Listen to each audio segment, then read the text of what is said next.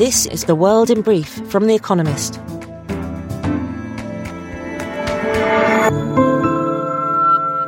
Our top stories.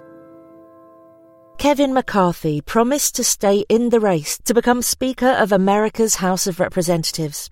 He lost 3 successive votes on Tuesday as 20 right-wing Republicans withheld their support. It marks the first time in a century that the lower chamber of Congress failed to elect a leader in a single poll. The rebels have coalesced behind Jim Jordan, though he lacks the support of the rest of the caucus. With their narrow majority, any Republican would need all but 4 of his party's votes. Voting is to resume on Wednesday and will continue until a speaker is chosen. Russia blamed a Ukrainian missile attack that killed at least 89 Russian troops on Sunday on its own soldiers' use of mobile phones. The Defense Ministry said the mass use of personal mobiles, which is banned, helped Ukrainian forces locate the troops in Makivka, a Russian-occupied town in the Donbas region. Ukraine and some Russian military bloggers have claimed the casualty count was far higher. Inflation in France unexpectedly slowed in December, according to provisional figures, as energy prices eased. INSEE, the National Statistics Office, said annualized inflation fell from 7.1% in November to 6.7% in December.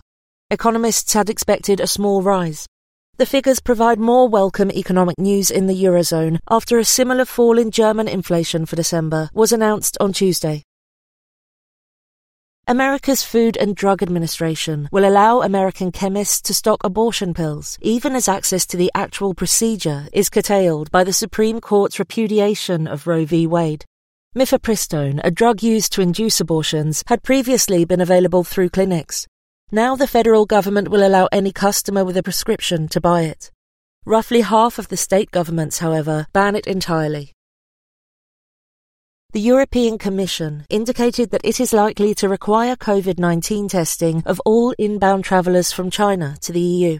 Its member states have converged on the restriction, according to a spokesperson. Several have already imposed it on their own. Despite its still rising wave of infections, China complained that such restrictions were ginned up for political purposes. Twitter said it would reverse a ban on political advertising permitted on its platform, implemented in 2019. The firm also said it would relax its policy towards cause-based ads. The changes are the latest in a series of shake-ups introduced by Elon Musk, who has mostly spooked advertisers since buying Twitter in October. Europe continued to experience unseasonably balmy weather after at least 8 countries recorded all-time temperature records for January. Temperatures in Poland beat the country's previous record for the month by 0.3 degrees centigrade. Beachgoers basked in around 25 degrees centigrade in Bilbao, the hottest ever January day in the Spanish city. Scientists warn that climate change can cause extreme temperature patterns to intensify. And fact of the day. 1016. The number of days China will have spent closed to the world by the time its borders open on January 8th.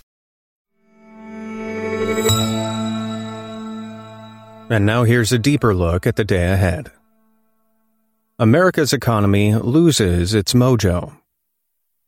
The world's biggest economy may be limping into the new year. A survey of America's manufacturing sector, due out on Wednesday, is expected to reveal that in December it contracted for a second consecutive month. If so, it will add to evidence that the economy is on the cusp of a recession as the Federal Reserve's aggressive tightening of monetary policy makes its impact felt. A crucial question is how the Fed will respond to the slowdown. Minutes from the Fed's December meeting, when it last raised interest rates, will be released on Wednesday, too. Analysts will pore over the month-old details to glean hints about the central bank's thinking. The new data and minutes, though, will pale in importance compared to a jobs report on Friday. So long as America's labor market remains robust, the Fed is likely to persist with raising rates. It worries that wage pressures will keep inflation high even as the economy sputters. What Ukraine's bullseye says about the war. Ukraine rang in the new year as Russian cruise missiles rained down on Kyiv. Hours later, the country had its revenge. Using American-supplied HIMARS rocket launchers, it destroyed a temporary barracks in a school in Makivka, in eastern Donetsk province. Russia's defense ministry said that 63 soldiers had been killed. Ukraine and some Russian commentators say the true figure is around 400.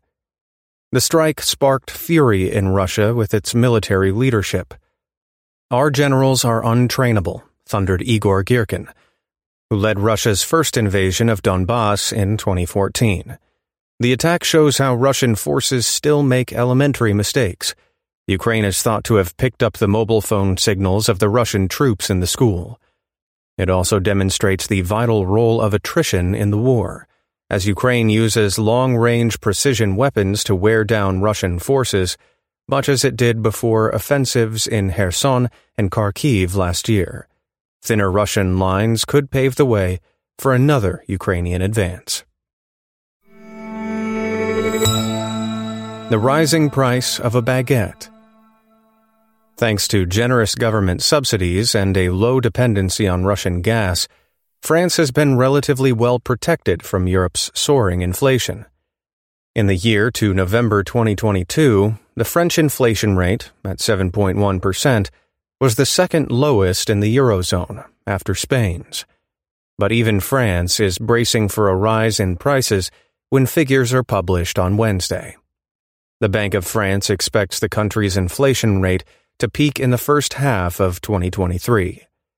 This comes at a tricky time for President Emmanuel Macron's government. It has just ended petrol subsidies at the pump and raised the cap on increases to electricity and gas bills to 15%. Support will be limited to small firms, such as the corner boulangerie.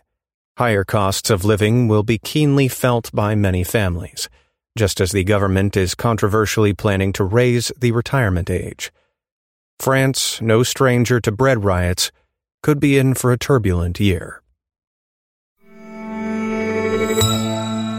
Myanmar's sour toast to independence. At precisely 4:20 on Wednesday morning, a 4-hour military parade kicks off in Naypyidaw, the capital of Myanmar. In 1948, this was the time deemed most auspicious by astrologers for the country, then known as Burma, to declare independence from British imperial rule. 75 years on, the generals now in charge will oversee a gala of concerts and sporting tournaments, as well as a show of fireworks and drones. But few citizens will share in the revelry. Many feel shackled anew since the army seized power in a coup nearly 2 years ago, destroying the country's brief experiment in democratization.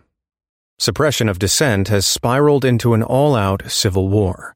Armed opposition groups claim to control almost half the country, and the conflict has reverberated far beyond Myanmar's borders. Southeast Asia's criminals find safety in the military-governed hinterland, and hundreds of thousands of people have been forced to flee their homes. A general election, due by August, is expected to mock democracy more. Netflix and shill. Madoff on film. 14 years after his arrest, and almost 2 years after his death in prison, Bernie Madoff is getting the Netflix treatment. Madoff, the Monster of Wall Street, a 4-part docuseries about the mega swindler, is released on Wednesday. Madoff's Ponzi scheming has already inspired a welter of books, plays, and television dramas, as well as a documentary about his secretary. Is there anything left to tell?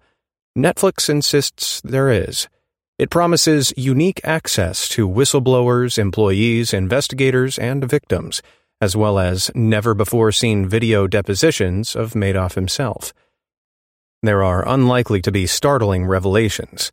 Nevertheless, the story of New York's dodgiest investor continues to resonate, and in one important sense is not over. A liquidator is still recovering and distributing funds to bilked investors. More than $14 billion has been handed back so far, with more expected in 2023. For many who lost money, the anguish and suspense continue. daily quiz. Our baristas will serve you a new question each day this week. On Friday, your challenge is to give us all 5 answers and, as important, tell us the connecting theme. Email your responses and include mention of your home city and country by 1700 GMT on Friday to quizespresso@economist.com. We'll pick randomly from those with the right answers and crown one winner per continent on Saturday. Wednesday.